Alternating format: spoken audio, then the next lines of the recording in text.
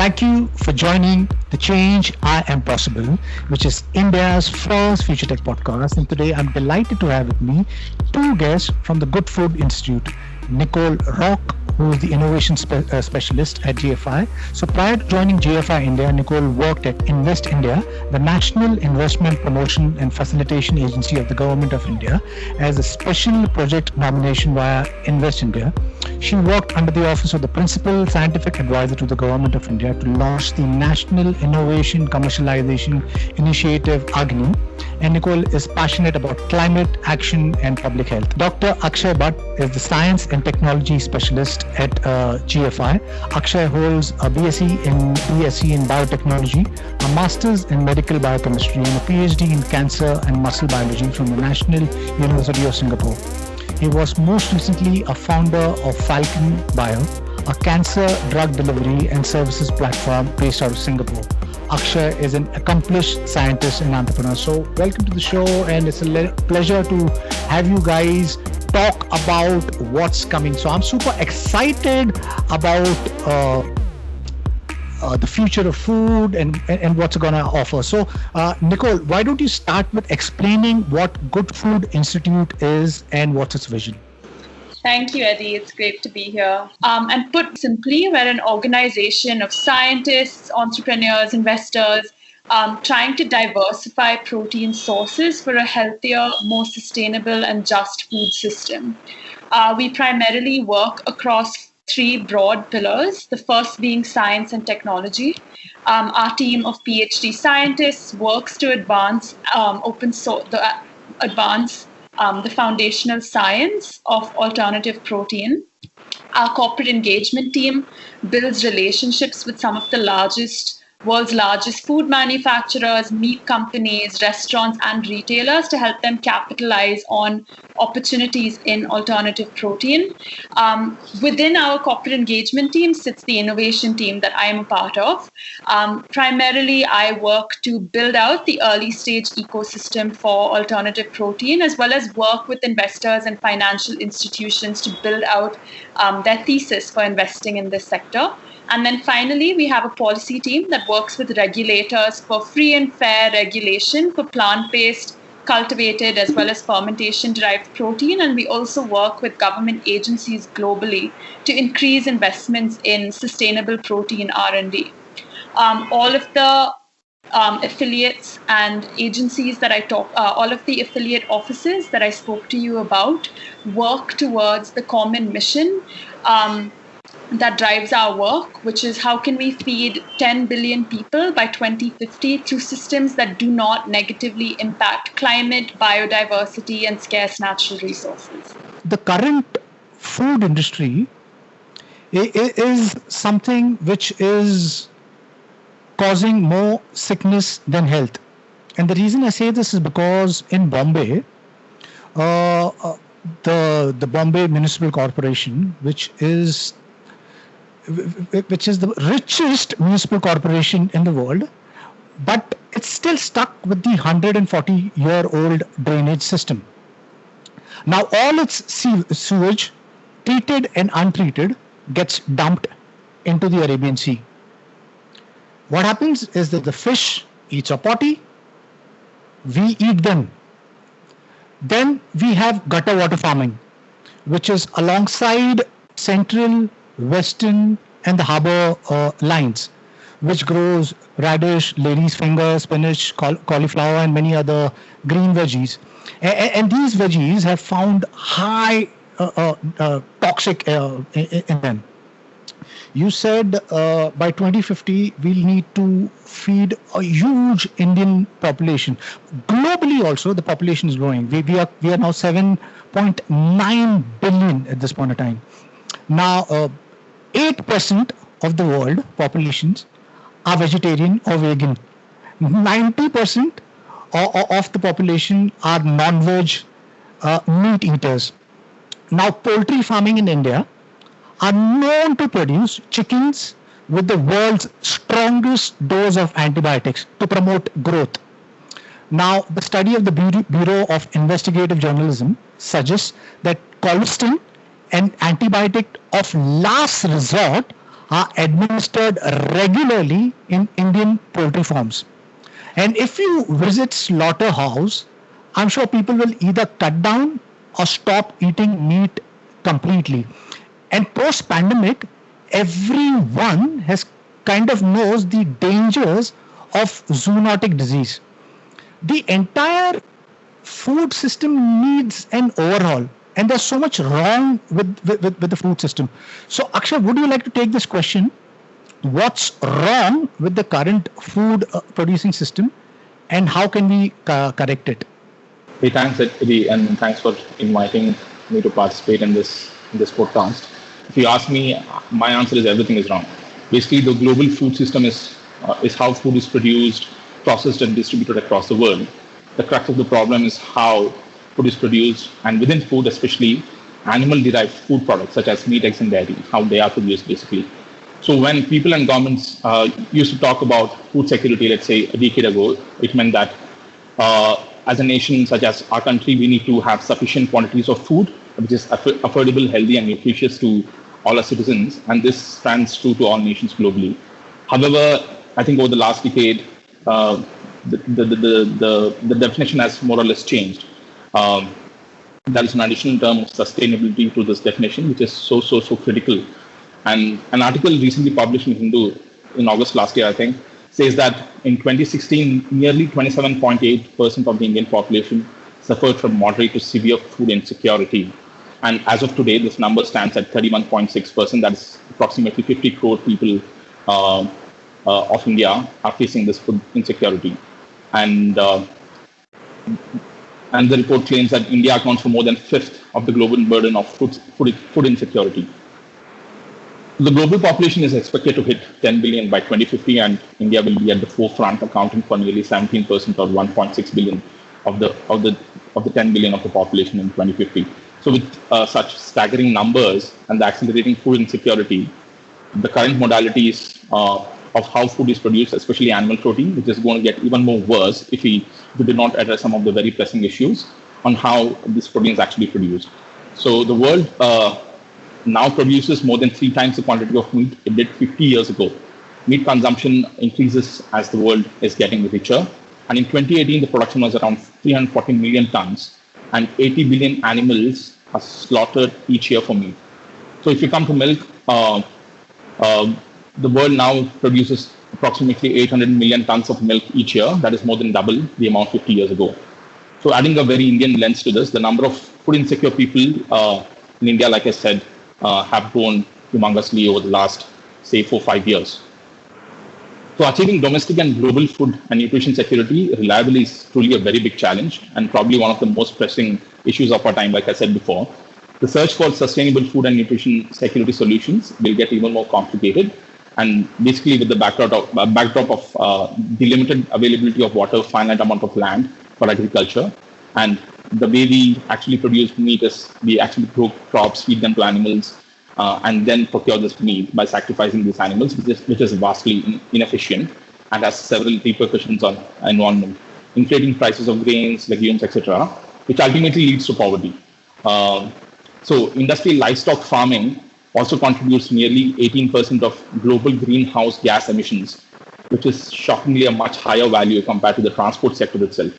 So just an example here, a chicken converts 1 calorie of the total of 9 calories supplied to it into meat, and 75% of the total land globally is used for livestock farming, which is still unable to cater to a larger segment of the growing population globally. The other key issue, like you mentioned, Eddie, is the antimicrobial resistance or antibiotic resistance. And as I think everyone has witnessed over the last couple of years, COVID-19, 20, and still continuing to 21, and hopefully we don't have a much more persistent pandemic anymore. There has been substantial evidence that such animal-derived microbial infections could lead to much more devastating pandemics in the future, stemming from the sheer amount of antibiotics fed to animals today. So it is estimated that 10 million annual deaths will occur because of antimicrobial resistance by 2060, which is several folds higher compared to current numbers. And bypassing the animal, basically the middleman, and processing more plants or culturing more cells or doing fermentation, which I'll come to a little bit later, into meat and cultivating meat from such modalities into food for human consumption is perhaps the best way we can, and perhaps the only way we can actually provide sustainable food solutions to this fast-growing global population. Right. So you mentioned, the current food production system is completely not sustainable. And then we have innovation in the ecosystem through various means and processes where we can look at the future of food. Right. So I'm excited for that, and we'll definitely get into the like what are the different possible ways where we can alternatively produce protein.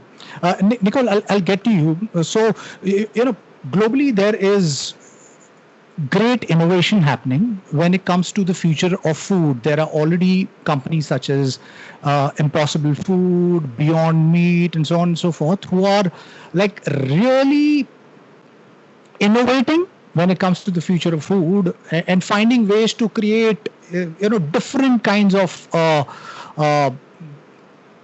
alternative protein. So Akshay, would you like to talk about and explain what smart protein or alternative food is? Because at this point in time, it's a little confusing. When you say smart protein, could you break it down for my listeners, please? Absolutely.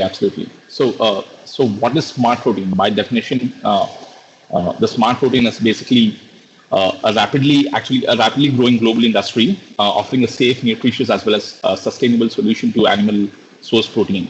So smart protein foods basically replicate the sensory and the culinary and the cultural experience of meat, eggs, and dairy, but are made from exclusively either plant-based ingredients or directly from culturing animal cells, which we call as cultivated meat, or through microorganisms, which we have the term called as fermentation.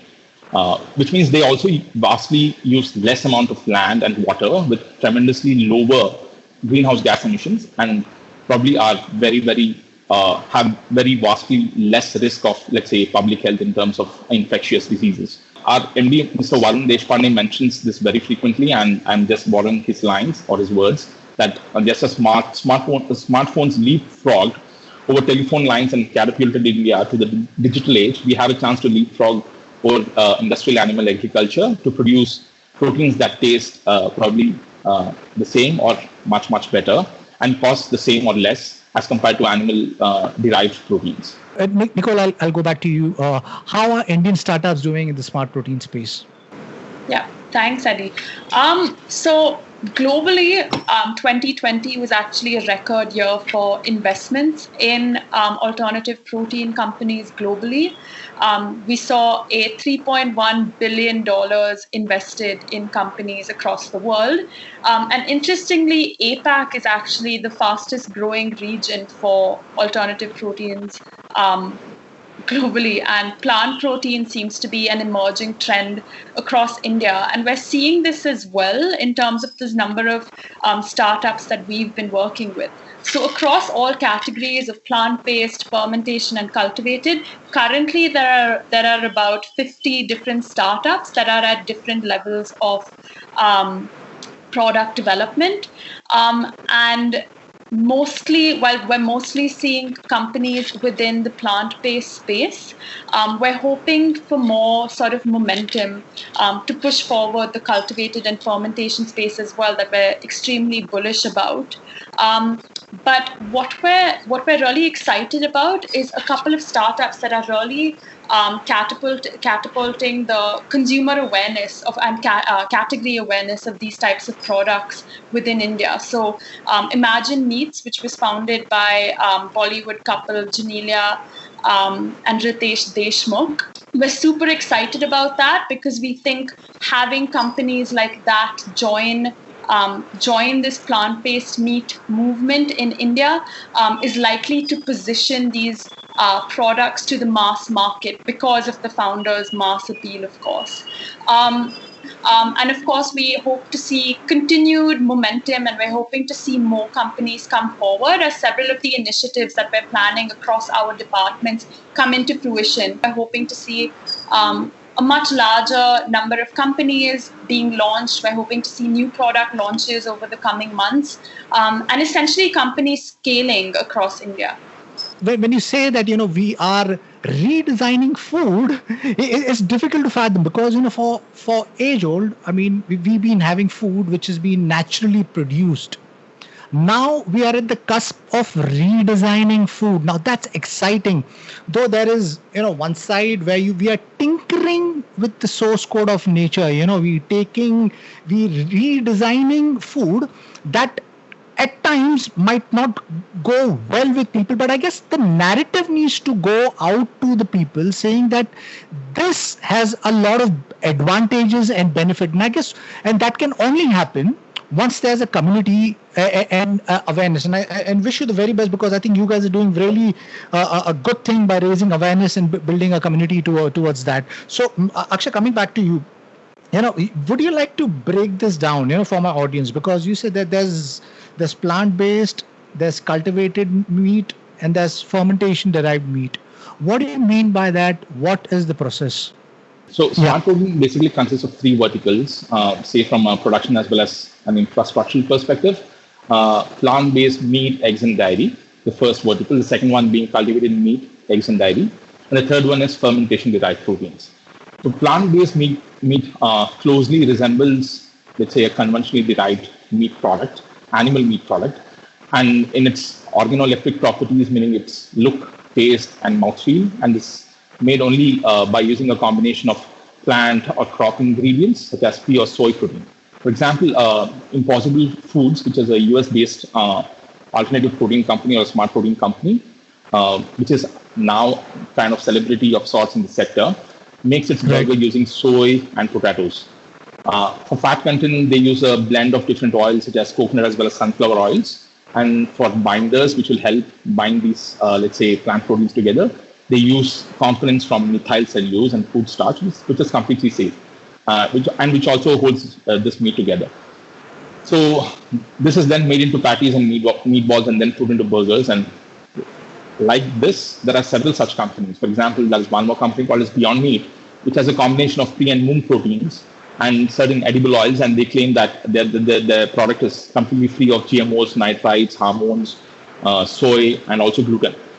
So numerous such companies have also emerged in India, and I think Nicole did touch upon that as well, which will help or cater to the increasing demand for plant-based proteins, both locally as well as in the international markets. So the second vertical is what we call as cultivated meat. It is known by several names such as cultured meat, cell-based, or even synthetic meat, which we have come across in India as well. So which is definitely not palatable. We at GFI India prefer the term cultivated meat because it sits well in terms of consumer perspective as well as acceptance. So cultivated meat is basically produced using existing tissue engineering techniques, which have been widely employed in biotechnology before for several decades. So basically, we cut out the middleman, take the cells, and put them in a culture, basically in a lab, and create a cell line, which is basically a set of cells which can grow either indefinitely or very, let's say, finitely for a very, very long term. And so that you can get cells in very, let's say, large scales or astronomical scales, which is very essential for creating something like a meat product. So it basically involves various steps like, starting with a cell starter culture, using a combination of cells such as muscle cells, which is very important for meat, then also employing fat cells and other support cells, and growing them in combination or independently, and then combining these, and then creating something called as minced meat product or something of that sort. So taking this a step ahead, the next thing is how we can make this more structured. So companies and researchers across the world are employing a technology called as scaffolding, where let's say a component serves as a base where the cells can be seeded and grown, so that ultimately when the cells mature and you get the real meat, it looks like the whole cut meat which you get from animals such as steak, right? So that's one more area, and there are several other next step things which are happening. For example, people are also looking at 3D printed meat. I don't know how much of, let's say, traction that field is going to take, or is it going to take off in the near future. But yeah, I mean, there are several angles which people are exploring in terms of cultivating meat. So yeah, basically this starts at the bench scale, that's basically in a lab. And then it is taken forward into, let's say, mini pilot scale facilities, small bioreactors where they can grow, let's say, cells in billions. And then the last phase is basically industrialization, where people employ large bioreactors, cultivators with probably volumes running into thousands or even millions, and to produce basically cells in trillions of numbers to cater to the bigger market across. So that's more or less about cultivated meat. So now moving to the third vertical, that is fermentation. So fermentation involves basically microbiology. In other words, microbial species are employed to actually produce proteins. So this could be in crude formations, such as whole cell fermentation, which we call as biomass fermentation, where large quantities of protein are produced, although they are very crude. The quality of the protein is crude. The second one is basically precision fermentation, where companies employ microorganisms to produce very high value ingredients, although in lesser quantities, but compared to other modes of production, I think fermentation serves as a very promising platform in terms of producing these proteins cost effectively, and also in terms of keeping, let's say, the quality of the protein intact. Right. So actually, I'm going to maybe probe that a little bit further. You said, because evolution has taken over millions of years, to create a natural source of protein, a natural source of food. But then at this point in time, we kind of understanding ways to tinker it around and create the next step or the next evolution of food. Now, how we obviously we at a very nascent stage of this. How far or close are we to create food or meat which has the same texture, the same feel? Will we ever be able to come closer to creating bones? Because when you talk about meat, it comes with a lot of flavors. That there is the meat itself, there's the fat, the flesh, the tissues, there's the bones. So there is so much that goes into making that. Are we doing a deep dive into understanding or going closer to emulating the actual meat? Is that a possibility? If yes, what would be the timelines to create meat that when we put in a mouth with eyes closed, eye open, we realize that, oh, this is it. That's the real meat. I think this is an evolving space, and like Nicole mentioned, there are billions being pumped into this sector, because people see that there is a promise that this is going to be delivered at some point in time, either in the next 3-4 years, or probably in the next decade, or probably in the next 20 years, when companies achieve this cost versus let's say taste parity across conventionally as compared to conventionally produced animal meat. So personally, I feel that fermentation will rapidly pick up from compared to cultivated meat in the next 1 or 2 years, and probably cultivated meat would take a little more time because it is very, very technologically driven, and it might take a little more time to actually capture that market and become a market leader. But I feel that in the next 20-30 years, or probably up to 2050, cultivated meat is going to be the market leader in all these three verticals, and will significantly replace conventionally derived animal meat. Right. Yeah, I guess there's some great things which are happening, and which you thought was not possible is being made possible. So I'm excited for the space. So Nicole, coming back to you now, food is something which is almost, at least for Indians, it's very special. So what do you think needs to be done to create a narrative when we have startups building these alternative protein or smart protein, and which is ready to go to market? What do you think would be the narrative that should be played out? Because there always will be that conversation of natural versus unnatural. Over the years, everything, almost all the foods that we eat is somewhere down the line is genetically modified, be it papayas, watermelons, and bananas, and so on and so forth. And the list is quite endless. It has helped in a production scale and things like that. But we were not tinkering it in a way with right now how we tinkering with biotech, where we are actually, tinkering around with, the going to the a specific DNA and things like that. So there is a great opportunity for creating the future of the food. But what do you think should be the narrative to the people, at least here in India? Because the first thing that people take in is that natural versus unnatural conversation. Oh, that this was food, this is what we have grown up in. How can you tinker around with the food? So would that be a challenge here in India, according to you? Thanks for that. I think not necessarily just in India, but globally, food is quite, food brings people together. Food is culturally very significant all across the world. When we're talking about the foods that we're talking about, so plant-based, fermentation, cultivated, we don't necessarily mean genetically modified. We're talking about it more from an angle of a food processing lens.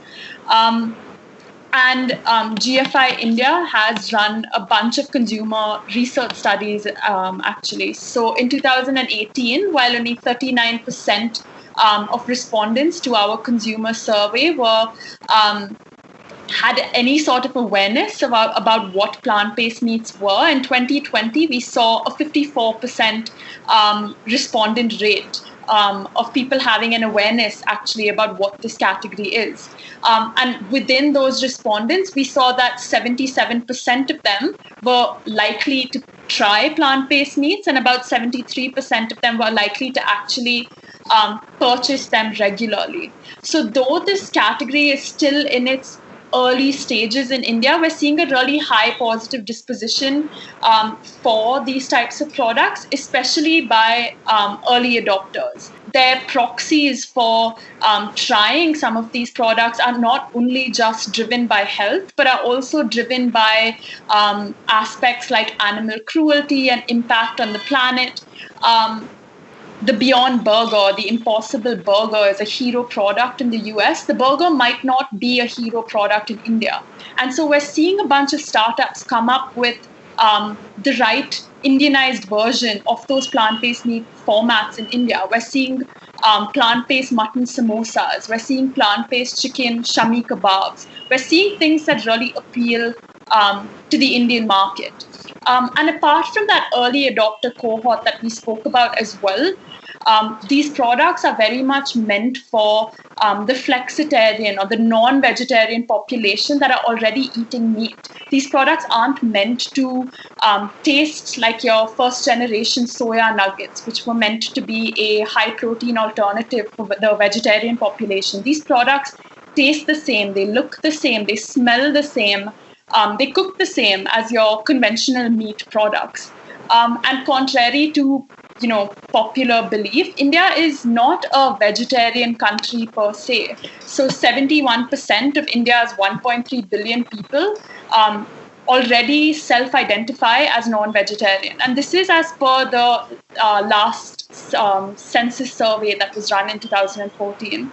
And with 60% of this population actually eating meat at least occasionally. And most of these respondents cited income rather than religious structures as the major impediment for not eating meat more frequently.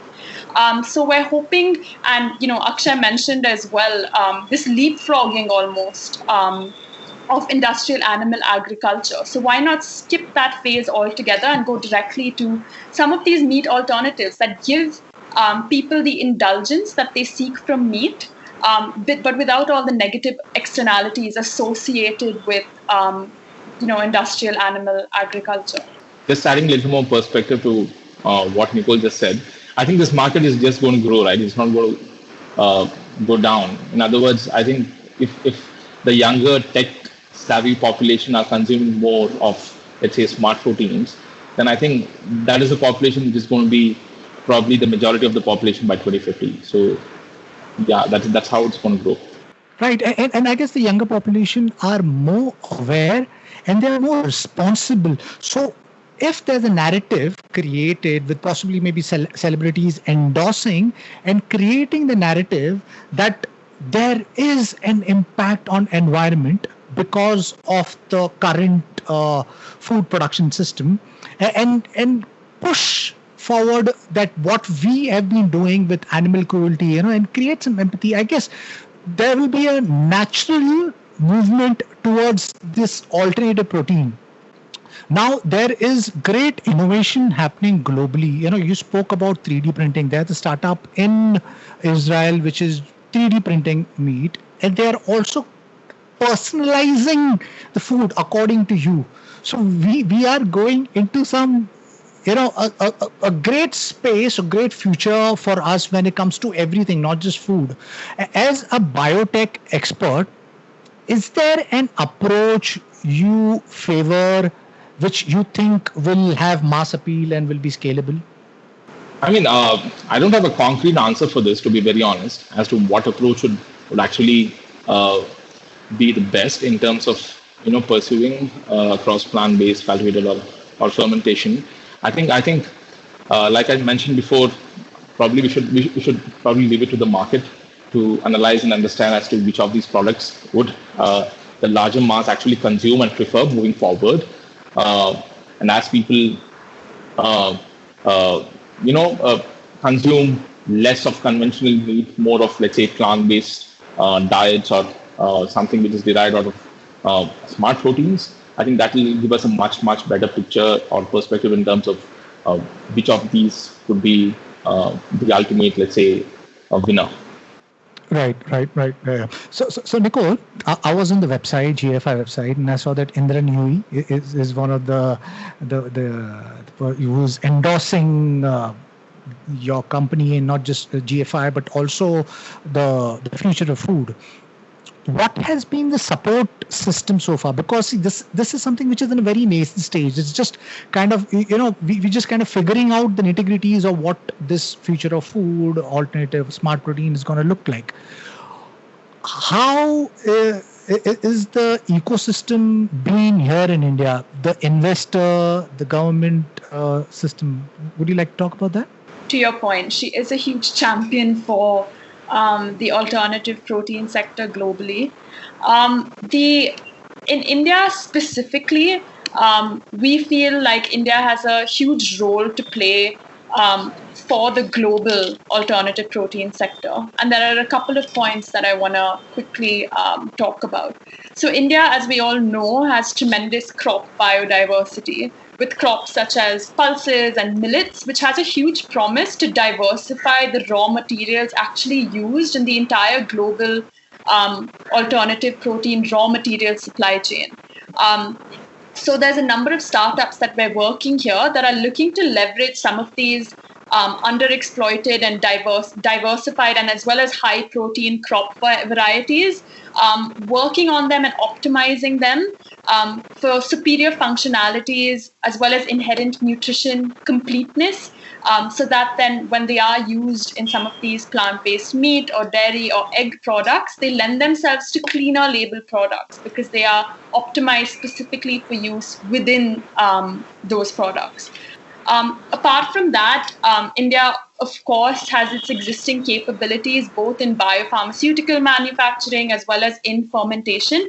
And both of these lend themselves quite well to the cultivated meat as well as the fermentation-derived sector that Akshay spoke about as well. And so we're seeing startups in India developing products that can act as raw materials as well as ingredients providers for some of these startups globally.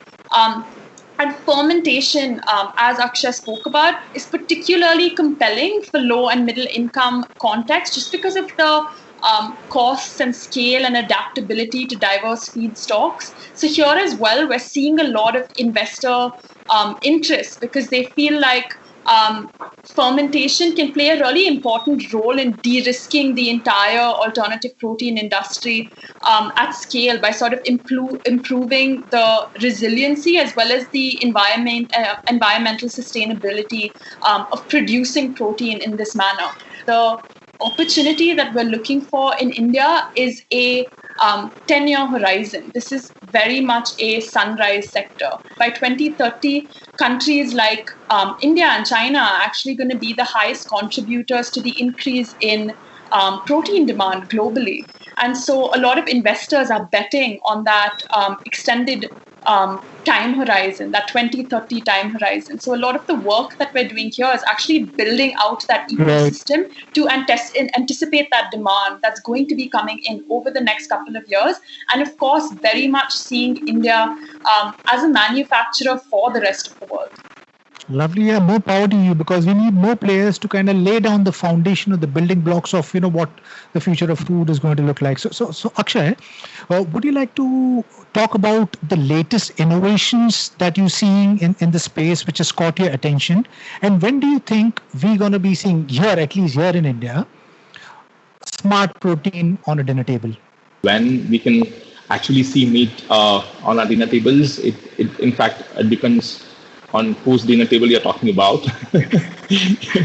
Because plant-based meat is already available in probably some of the supermarkets, not probably in India, but elsewhere as well. Correct me if I'm wrong, Nicole.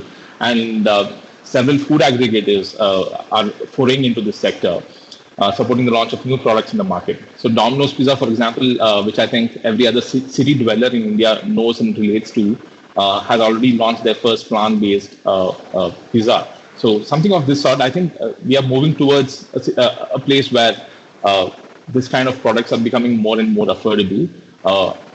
Another instance is Just Eat, a cultivated meat company. It recently got regulatory approvals in Singapore and launched their cultivated chicken nuggets.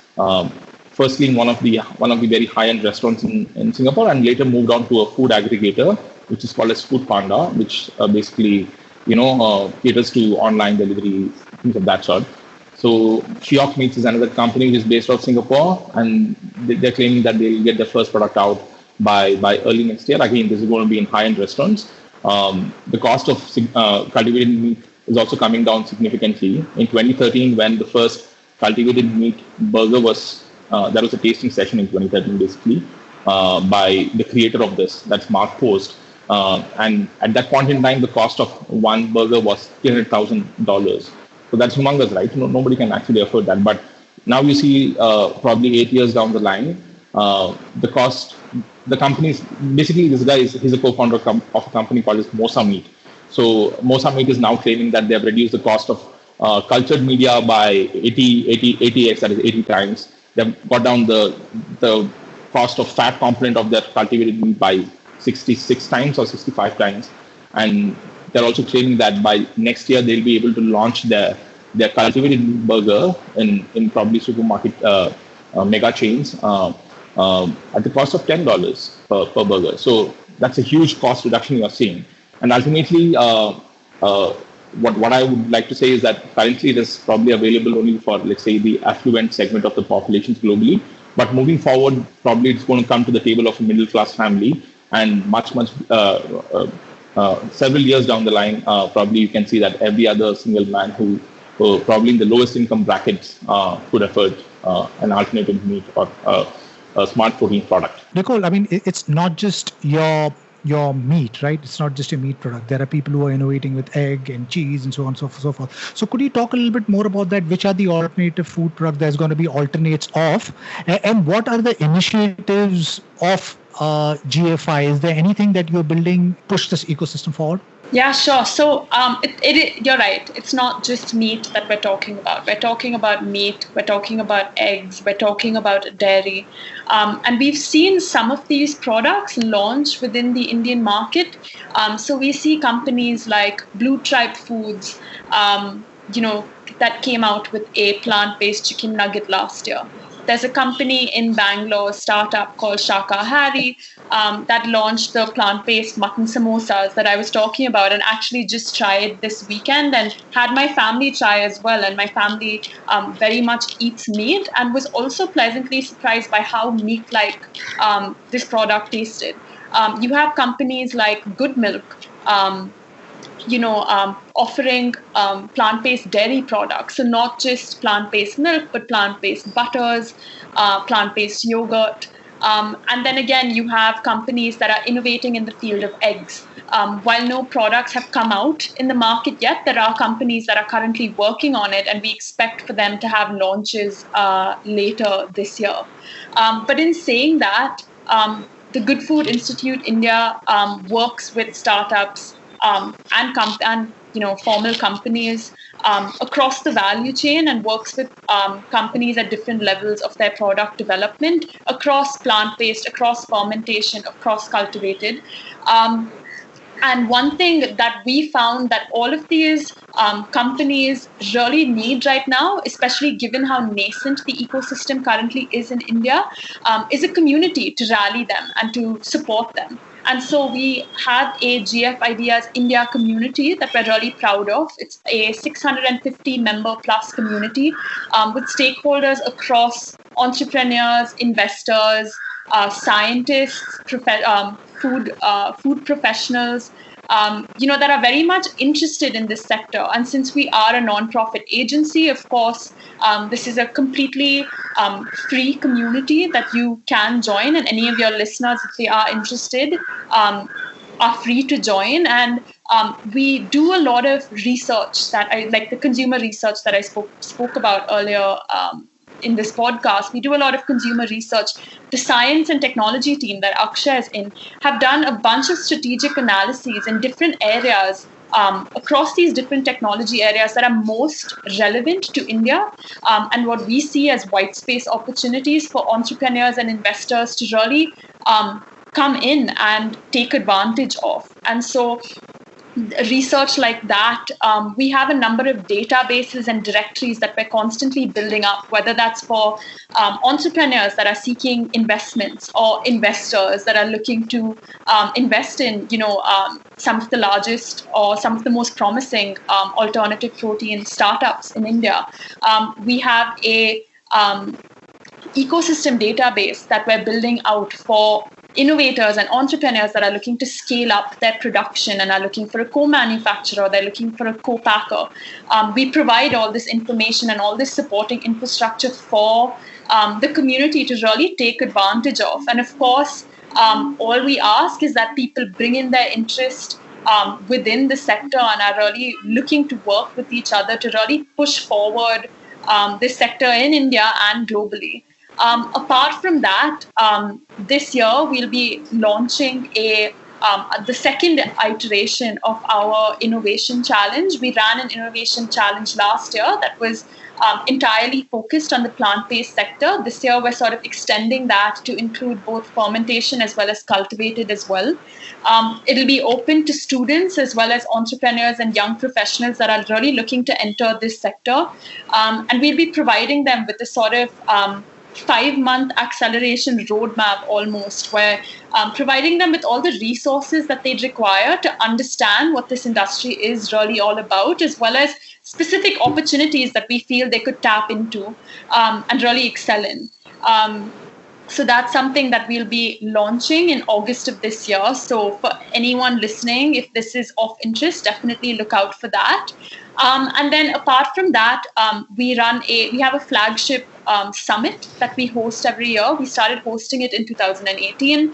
We'll be hosting our fourth iteration of that in November of this year. So again, anyone interested in the sector and really looking to understand how India fits into this global landscape of alternative proteins should definitely register for that and attend that when we do launch it in November. It'll be a mostly virtual event, so accessible to anyone with an internet connection, really. So definitely look out for that one as well. We're getting into a super exciting world, and now both of you have been vested in this space for quite a long time. Would you like to paint a picture of what the future of protein, future of food is going to look like in this decade for India? Honestly, in a nutshell, GFI India's theory of change is to make something people want.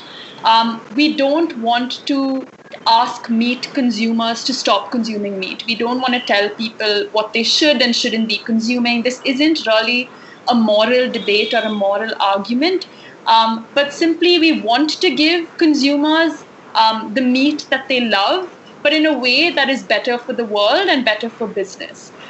So what we're really trying to do is give you the meat that you love, that tastes the same and costs the same, and so gives you a viable alternative for something that you're already familiar with and something that you really do want to consume. And that's exactly what we're working to build in India and locally. Yeah, I can quickly jump in and say that one of the other aspects which GFI India, GFI Global in fact focuses on is science and technology, research and development. So that is one of our biggest focuses in terms of promoting open access smart protein research projects. And we have a dedicated science and technology team for that globally.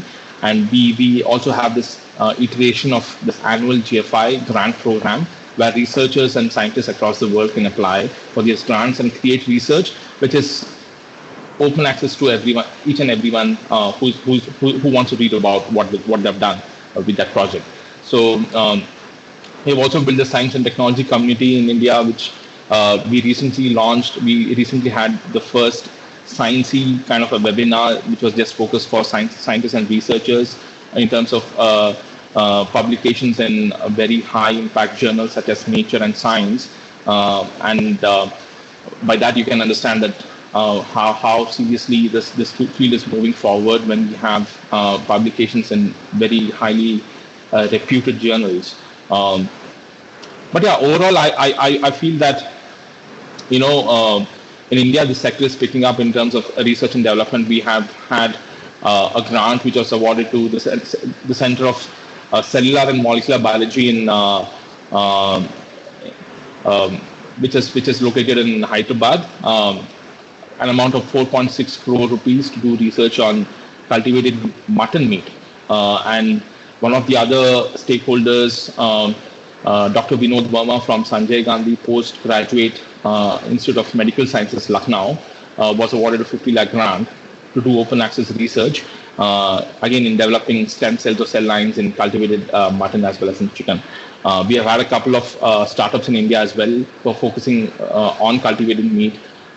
We have Clear Meat, which is focusing on creating cultivated chicken as well as mutton, and we have a scaffolding company like what I explained before in terms of scaffolding. The company's name is MyoWorks, which is developing scaffolds for cultivated meat products. They basically function as enablers within this ecosystem to help companies which are focused on end product to launch their products in the market. So I think I just wanted to get this perspective out, and just to round up what Nicole just mentioned about how and where we see our ecosystem moving forward in 10 years. What we expect and what we believe we want to do is the next 10 years, we want to have more such grant programs, more open access research, so that a common man can go and read such white papers and publications, start feeling safe, start trusting such products, and probably over a period of time, we'll see more acceptance. For the first time in the history of human civilization, we've got the opportunity to correct the wrongs. The environment, which is screaming for attention, there's climate crisis. Just recently, I think in Canada, there was a heat wave, hundreds have died. 101 Nobel laureates wrote assigned that how we are staring at a climate crisis, and our production of food is one of the cause because of the climate problem. And plus, it's not more about being morally or ethically right about eating meat, but it's just that if we understand that and respect each and every species, and we care for others, I think we'll go and we'll create a better planet, because there needs to be empathy towards our animals. So far, the way we have treated animals is not right, and now we have this option of creating or redesigning the future of food. So I'm really excited for that, and I hope that this vision plays out without any obstruction. So wish you the very best, and thank you for being part of the podcast. And to my listeners, if you like what you see in here, Please press the subscribe button. And until next time, see you guys. Bye-bye. Thank you. Thank you.